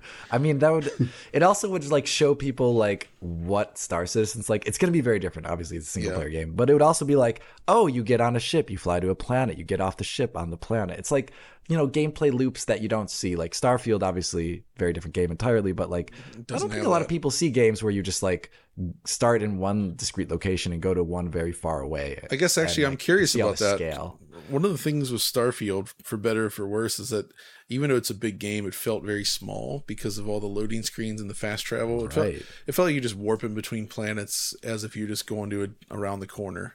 So it kind of took the feeling of space out of it. And I'm wondering in Star Citizen how that works. Like, can you just bounce around to different places freely like that? Or does it actually require you to engage in real space travel?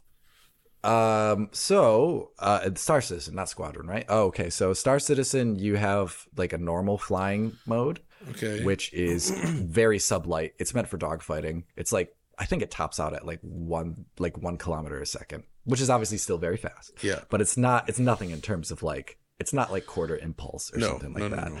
Quarter impulse in the game exists as a quantum drive that you engage, and it does move you through space at that speed. Last time I played, it was a beeline to wherever you set on your map, and it would take as long as it would take to get there at whatever the quarter of the speed of light is. So it could take quite a long time to go across an entire solar system that way. And the game does let you do that. But while you're doing that, obviously you can get out of your seat of your ship and do anything in your multi-crew ship environment.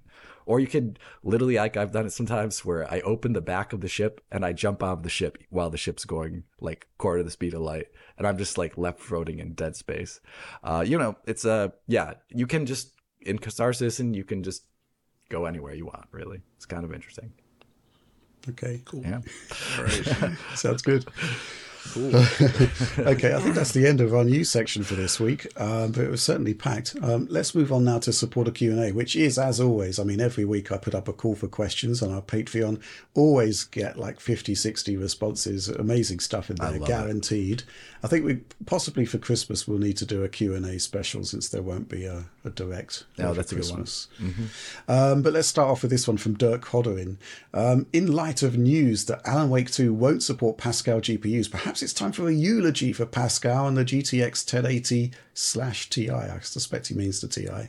The little GPU that could. It's actually a pretty big massive GPU. It is a massive GPU. But at the same time, I did get where he's coming from, because there are certain GPUs that do somehow manage to, remain relevant years beyond their sort of projected sort of lifespan. And the 1080 Ti, well, until Alan Wake came along, it did offer sort of broadly equivalent rasterization performance to a console. It falls a bit short in some titles. I kind of really like this idea of going back and looking at classic GPUs, but I've seen other sites do them, and typically it's kind of fan service in a way, validation for people that have bought these GPUs. But I think there's also maybe the concept that hey, you can buy this GPU now and it'll still be great. Mm-hmm. And I think if you actually sort of went through a big bunch of titles, the latest games, and actually tried the 1080 Ti on it, you'd be struggling at even 1080p 60, right? Yeah. And yeah, I do kind of like the idea, and I think it's quite easy content to do, because if you actually benchmark the GPU for, a graphics card review, you've got the bones of a story that you can tell there. The issue being that I think when you actually take these products into gameplay, it doesn't really often reflect the kind of impression that you get from the benchmarks. I don't know. What do you think about this, Alex?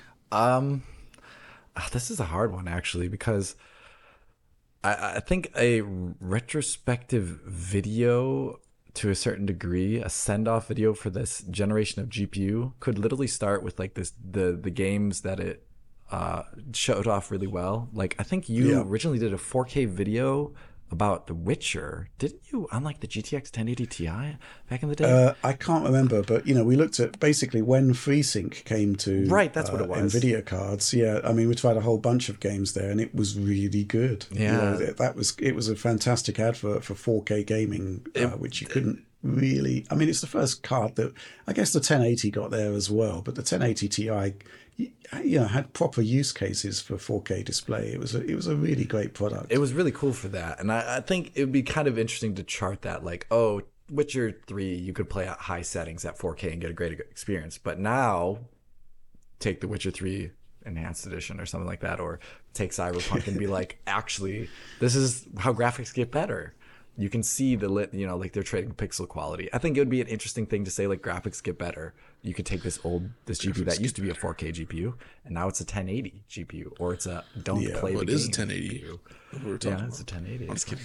So Alan Wake is a bit problematic with the 1080 Ti, but yeah, I mean, I kind of enjoy this concept of revisiting truly great hardware. I've done it before with the GeForce and with the 3D cards. Right, yeah. That's going way back, retro. obviously, but still. Yeah, I mean, you do end up with this sort of double-edged sword, though, because people do want to see the latest titles running on it. Right. And sometimes the card holds up better than expected over time. I think I've seen some coverage on, like, for example, the 5700 XT, which is dirt cheap to buy now, used. And, it does a job. But at the same time, to produce this kind of content in a transitional period, you've got to be really careful in saying, hey, this still has a role to play today. Where's my Fury X video, Rich? That's what I'm waiting for. Fury X video. You mean the overclocker's dream? Yes. Which I couldn't overclock by 50 megahertz without it crashing. Yes. Actually, real quick, I want to, looking at this question, it did get me to think about something, right? Because it's you, Alex. You are the key here. I'll tell you why. Because you basically started working for us and really became big in the scene right when they announced the RTX line of cards. Yeah, that's right. It's very interesting. You joined us around the origins of ray tracing. So there's kind of like a before Alex period and an after Alex period. And the point where it shifted is in fact related to ray tracing. So it's incredible, actually. Basically, I would like to refer to these GPUs going forward as the before Alex era or the after Alex era. The BA and AA. Yeah. The BA and AA. Okay. Let's do it from now on. So there we go. Fair enough. Thanks, John. Yeah, I think there is a role for this kind of content, but again, it's there is the kind of thing that as I've said, we are in this transitional period where this hardware is really going to start to struggle now.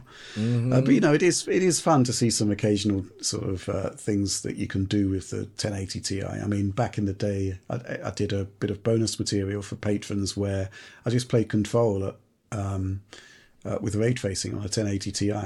Yeah. And it works. It's 30 frames per second, 1080p, but it works, and it's just kind of one of those weird things that happened where they actually introduced a software path for RT for the Pascal cards, and it's fun, but it's it's just kind of like it does show the limits, so to speak. I'm reminding of random gaming in HD videos of like some really old Intel CPU versus a newer one of the same class, and seeing like how much gen on gen's going there. One thing I've always kind of wanted to do is take the original, was the Core i7 980, which is a 6-core 12-thread CPU from when was that, 2008? I don't know. And I'm curious, what if you plug that into Windows 10? Obviously there's some SSE2 games, I think, or was it AVX games that won't run on it, but a lot of games will. And like, what does a 6-core 12-thread CPU from that era do in games now that are actually coded for it? Like 6 cores and 12. What is that? What even happens there? Yeah, and there's also a big thing about the Xeons that you can buy for nothing now. Right. I think there was a video I saw. I'm not sure if it was Random Gaming in HD, but it was like 16 cores for $16. Oh, that's awesome. which is a fantastic headline.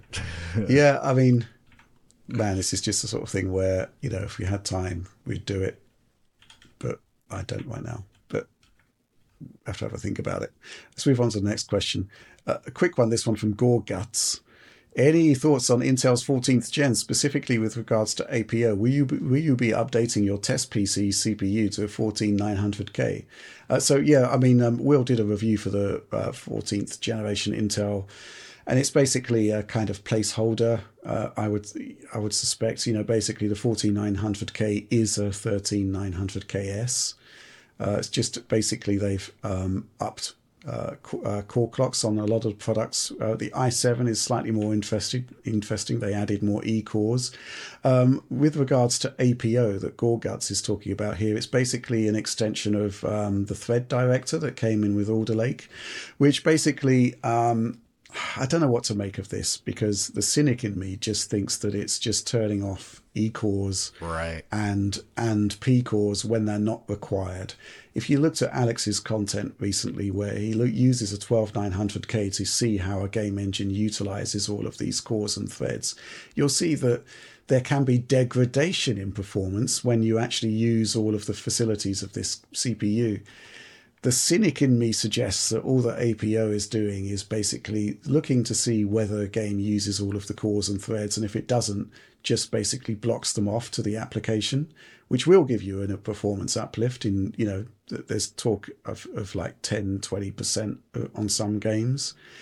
But why aren't they deploying this to Alder Lake and Raptor Lake? Why is it 14th gen only?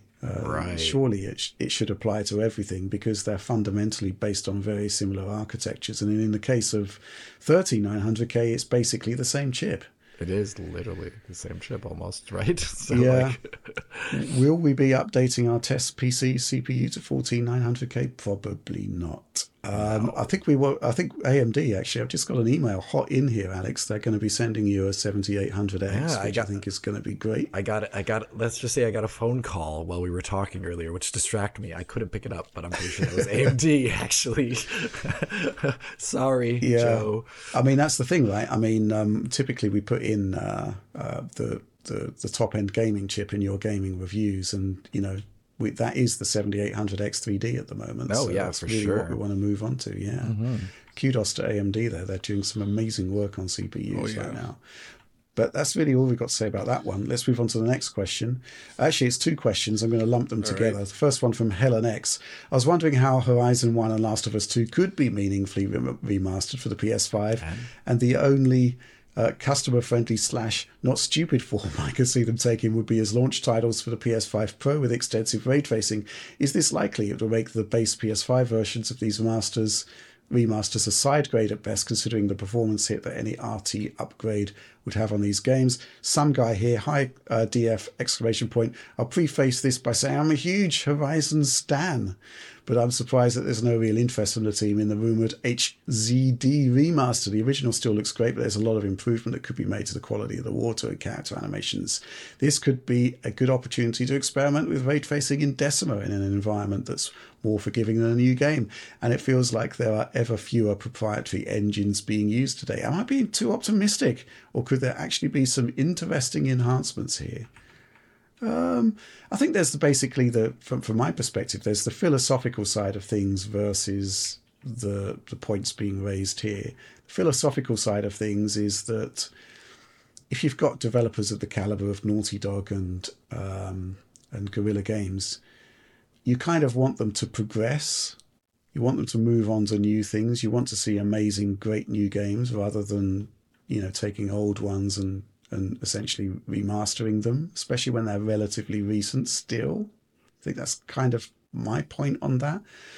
John, what do you think of this concept of basically making them showcase products for the PS5 Pro? Well, I get the feeling that if these exist, it's probably not the primary teams at Naughty Dog or Guerrilla doing most of the work, right? We don't know. Well, you'd expect the engine enhancements to be the core technology, which could be leveraged for whatever they're doing next, right? The Last of Us 2 thing, I think, Alex, your comment last week kind of made sense as to why it would happen. Is if they do a PC version of that game, why not also have it on PS5 natively? But Horizon, I think Horizon Zero Dawn, it's a good game, but I don't really like remasters of open world games usually, because I don't think that they're worth replaying usually, or I don't find it exciting to replay. But purely from a visual perspective, that's a different matter. And it could be very interesting indeed to see what they would do with these. And yeah, if this showed up alongside the PS5 Pro, I wouldn't be that excited about the games, but I would certainly be curious to see what they do with the technology. Although The Last of Us Part 2, it's like, it looks so freaking good now as is. Like, I don't know. It would be weird to go in there and do a remaster thing at this point. Somehow I feel, or like, I don't feel like they could make enough progress to drastically change it. And so much of what looks good about it, I mean, if you're going to say like do ray tracing features in there, like it would be nice, but I don't think it would dramatically change the way it looks, because all the art and the lighting and everything was designed very specifically to look the way it does. And Horizon would obviously be a larger undertaking, I think, because it is an older game at this point, and it would probably, I guess, look, I would assume, similar to the sequel, which would be fine. It just, again, would be a visual showcase maybe, but I just can't understand the purpose of... It's already 4K 60 checkerboard on PS5, right? Yeah, What do you really need? Like, just leave it better be. image quality, like, maybe. We don't need to remake that game. Good lord. Yeah, they wouldn't do it. But if they got to go back and remake some old stuff, why not like go into the Killzone games again? I don't know. Yeah, I'd rather see Shadowfall. that. I think Shadowfall, especially, even though people are pretty down on it, I think it's a very interesting and a cool game, and it's let down by a few things that I think a remaster could dramatically improve. But it's more of a Crisis style shooter than, say, the other Killzone games were, which were much more Call of Duty like. Maybe that's part of what people didn't like about it. I don't know, but I know what you mean. I don't know. RTGI, I think, would be a big deal for Decimo and it would be. Naughty Dog it engine. would be cool. It's just, well, the thing about RTGI for Last of Us would be a weird one, because I mean, their baked lighting is very specifically excellent very good at simulating what you would get with RTGI offline, and the game doesn't have dynamic time of day. It's actually reminds me of Alan Wake 2 and the forest areas. Like, they are doing pretty amazing baked lighting in that game, and I think, you know, RTGI would obviously enhance the precision and fix some of the edge case stuff, but I don't think it would be that transformative without them doing major work to it, which I don't think is worth it. Stuff, I think. There'd have to be a lot more, maybe texture detail, up the detail on some of the meshes, you know, just like increase the granularity of everything maybe.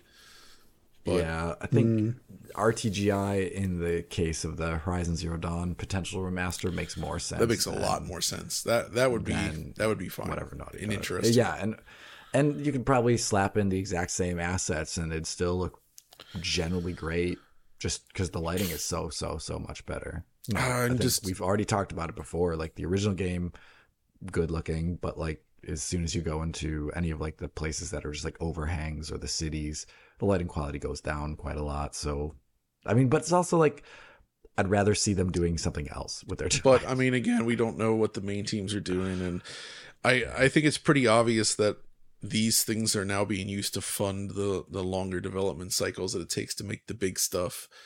And this kind of highlights a problem I have with the current state of PlayStation, and actually it applies to a lot of companies at this point. It's just games have become so complex to make, and they're relying on too few developers to get it made. And this was a strength of PlayStation in the past, as they had a lot of smaller and mid-tier teams as well, creating interesting, fun, often quirky kind of content that would fill in the gaps between these big AAA releases. And now we don't have many releases at all, and then some of them are just like remake stuff now, and it just feels like we're in a position where it's becoming, well, maybe, you know, they don't have the studio power to do this anymore like they used to, and it just takes so much time to make these big things. Like, the level of quality they need to reach to actually live up to what people expect, like, that's so much manpower. Like, that's why I laugh when I see people arguing about the specs of these consoles, and like, you know, that has so little to do with the way these games end up looking now. Like, that's one of the least important parts, I'd say. It's everything else that's causing them to take as long as they do. And yeah, so I just wish there was some smaller stuff in there, or at least some of the creative stuff. Like where's Team Asobi or whatever with that did Astrobot games, right? What's Like going we on haven't seen there? anything from them, and surely they've got to be doing something. I mean, I would assume PSVR 2, but like the first Astrobot was one of the greatest 3D platform games ever made, I would say. These guys are super talented, and it's been silence. So going back to The Last of Us Part 1, do you consider that to be not worth doing? No, so that one in the end, I was kind of pessimistic against that initially, but in the end, I think it worked out pretty well because it brought it up to par with The Last of Us Part 2 and maybe even a little bit beyond. And they became like two parts of a whole, right? And it feels consistent when you play them back to back. They both look amazing. Whereas, going back to the original The Last of Us and then to the sequel, they definitely, the age was evident in that original. But now they're on that same level. I don't feel like The Last of Us Part 2 really needs that kind of boost, right? It already looks good. It already looks great, I would say. But again, as you suggested, Alex, I think it is probably more likely just like, hey, they want to bring The Last of Us Part 2 to the PC, which is great. And if you're already doing a PC version, I guess why not just release a native PS5 version as well? That also makes sense. So why not? That whole situation probably does make sense, especially with the show that had happened. And why not do that? It's just the Horizon one that really sticks with me. It's like it just feels like feels like a waste of time. I'm sorry. I feel bad for anybody working on it, but it's I'm sure it's going to look good if it happens, but man. Maybe there's something we just don't know about it yet. That is a bit of a game We'll changer, wait. Let's wait and see what it is. That's true. It's just the premise that I take issue with, but maybe there's something more. Okay, fair enough. Let's move on to the next question. This one from Garfield. Yes, the Garfield. Hi, DFT. Yeah, it must be literally the comics character. Anyway, Garfield says, "Hi DF team, after finally seeing some current gen only game releases this year, I was wondering if this generation would continue to be plagued by noisy and ghostly visual quality. If modern games need to upscale from sub 1080p to even reach 30 FPS, are we sure we really want to move to highly expensive real-time effects at any cost? Cross-gen games actually look and feel much superior at this point compared to slightly accurate but highly noisy and artifact-ridden current-gen only games, or do you think this is mostly devs getting used to the new consoles right after the difficulties of developing in a pandemic?" What are your thoughts on this, Alex? I think from my perspective, it's it's kind of like hopefully it'll be up by now, but your video on the first generation of Unreal Engine 5 games, it's basically growing pains at this point, right? And it is just the beginning of the journey, really. And there have been some issues. I mean, even Alan Wake 2 on consoles does have some image quality concerns. Yeah, Oliver talked about them. Yeah. I mean, what do you make of this? I mean, well, if you're going to be...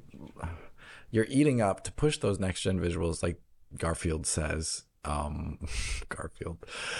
You're eating up a lot of the compute power just to push those next-gen visuals, so you then start pushing back on resolution, and we're fine with that to a certain degree, obviously.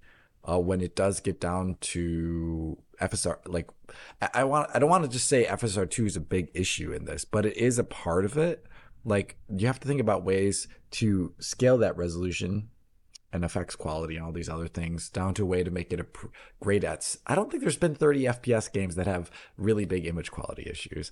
I think probably Alan Wake 2 is pretty fine at 30 FPS with its image quality. Obviously, it could be better, but I think it's mainly in these 60 FPS modes is where image quality issues start being the big deal. And that's when people start complaining about it the most. And at that point, it is just kind of goes with the territory. It's hard to complain so much so when, like these things are very expensive to render. At that point, I think it's good for if developers, if you don't like that trend, it's probably good to make a deal about it online on the internet. So developers start targeting 60 FPS maybe by not using next-gen technologies. Or...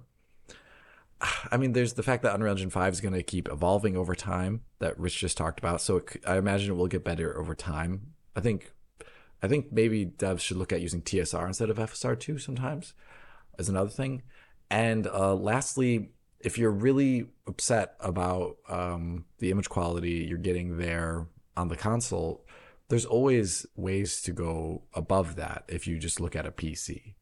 It's more expensive, obviously, but you get what you pay for to a certain degree. So it's a bit of a tough luck that I'm saying to you, like tough luck Garfield, but like it will get better. But like also, there's only so much you can do with a certain amount of silicon, and I don't want to fault devs too much for saying like, yeah, 60 FPS doesn't have great image quality always. It's kind of just like it happens. It happens. Yeah.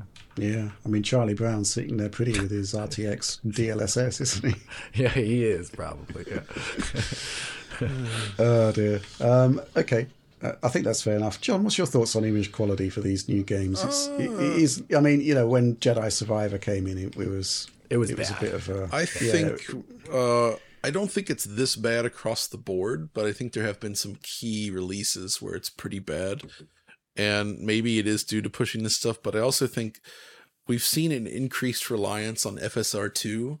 And I kind of feel like there's a little bit of this magic bullet syndrome going on where they're like, well, you know, this promises to let us render lower res internally and still get X result, when in reality, it's not actually the case.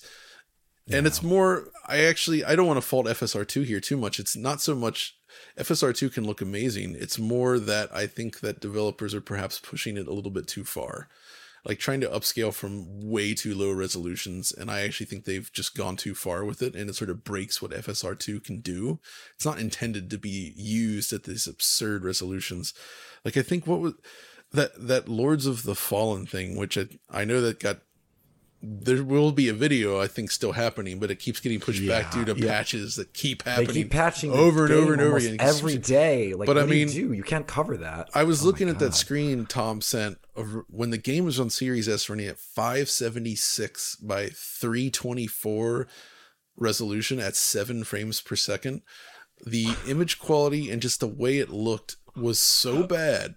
I mean, and that shot in particular was funny because the performance and image quality was actually worse than like Shadow of the Colossus running in 480p on a PS2, and much worse, especially because of the attempt at upscaling. I say attempt. When you're down to resolutions like that, like it just doesn't work. It's bad. It's broken. And I think we need people to realize that these reconstruction solutions have limitations. There is like a minimum you need to hit. And I think that's what's causing a lot of these issues is it's just games going too far below it. And I do actually think that scaling back in other ways might behoove them as well. There's got to be, but finding that right balance is difficult, right? And maybe this is all learnings that will happen. We'll see. Especially on Series S. Yeah. Well, Series S is potentially useful in that it kind of sets like this minimum requirement that maybe has a positive impact on the other machines, right? If you got to run on Series S, I mean, conceivably without the Series S, who knows how low they would go with the other ones. Yeah, right? Like they have to just like there's a minimum threshold of quality that Series S kind of has. Series S though, man, it is like I've been playing some old PS3 and 360 stuff somewhat recently through the RetroTink 4K, and I do actually think that image quality is kind of worse now in some ways. I get than what we were getting there. Right. Like you play like a 360 game with like MSAA enabled versus like this like 324p Series S game with reconstruction, and it genuinely looks much better 60 in the 360 FPS game. modes, man. These 60 FPS modes again. That was another 60 FPS mode special, I think. Though, Yes, it was technically in the 60 FPS mode. It was just down running. It was running FPS. at 7 FPS, which I believe they fixed, by the way.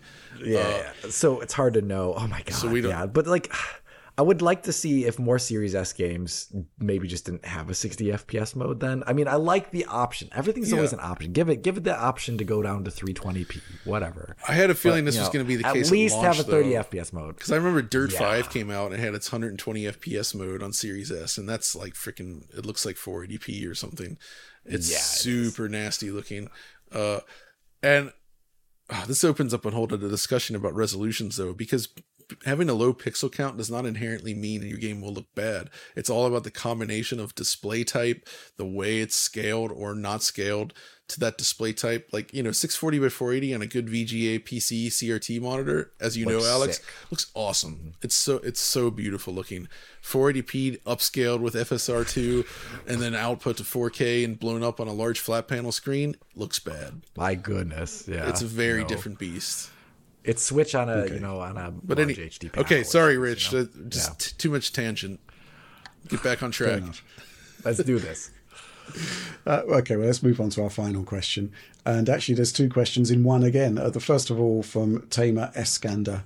Hi, DF crew, and welcome back, Rich! Would love to get John's impression on the Quest 3, since he's the resident VR expert. What do you think of the graphical updates shown for certain titles running on the new device? Seems like a potential leap forward. Thanks.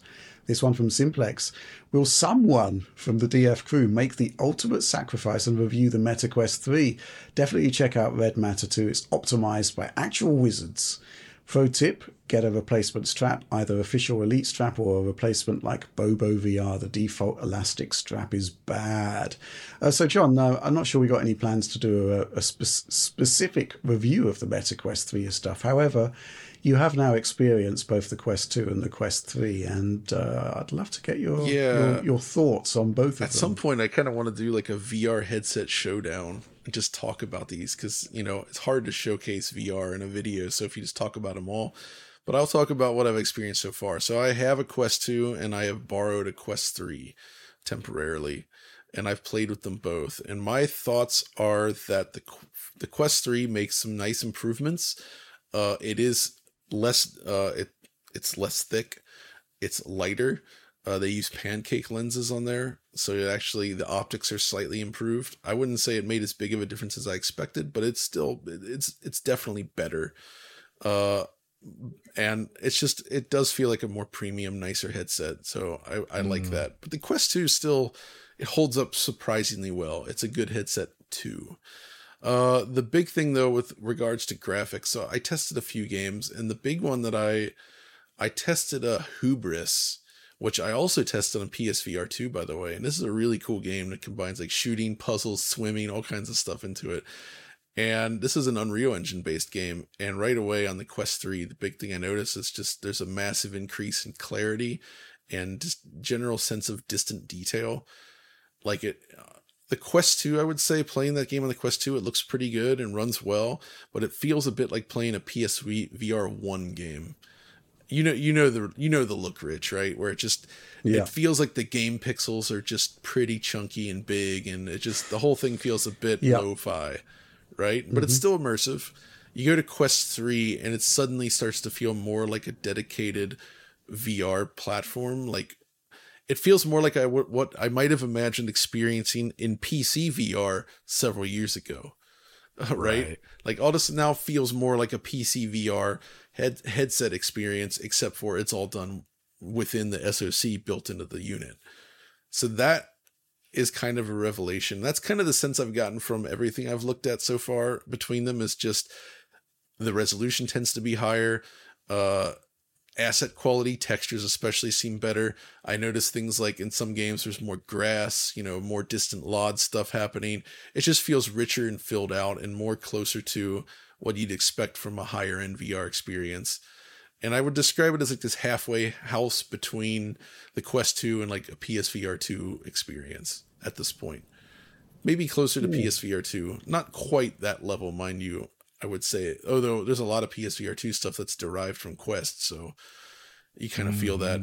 We're not at the point, though, where we're seeing like Half-Life Alyx level fidelity on one of these portable headsets. I suspect that's still not really feasible. I mean, I actually don't know how far they could push the Quest 3 hardware, but that seems like a gigantic ask. It won't happen, obviously, but I don't know about that.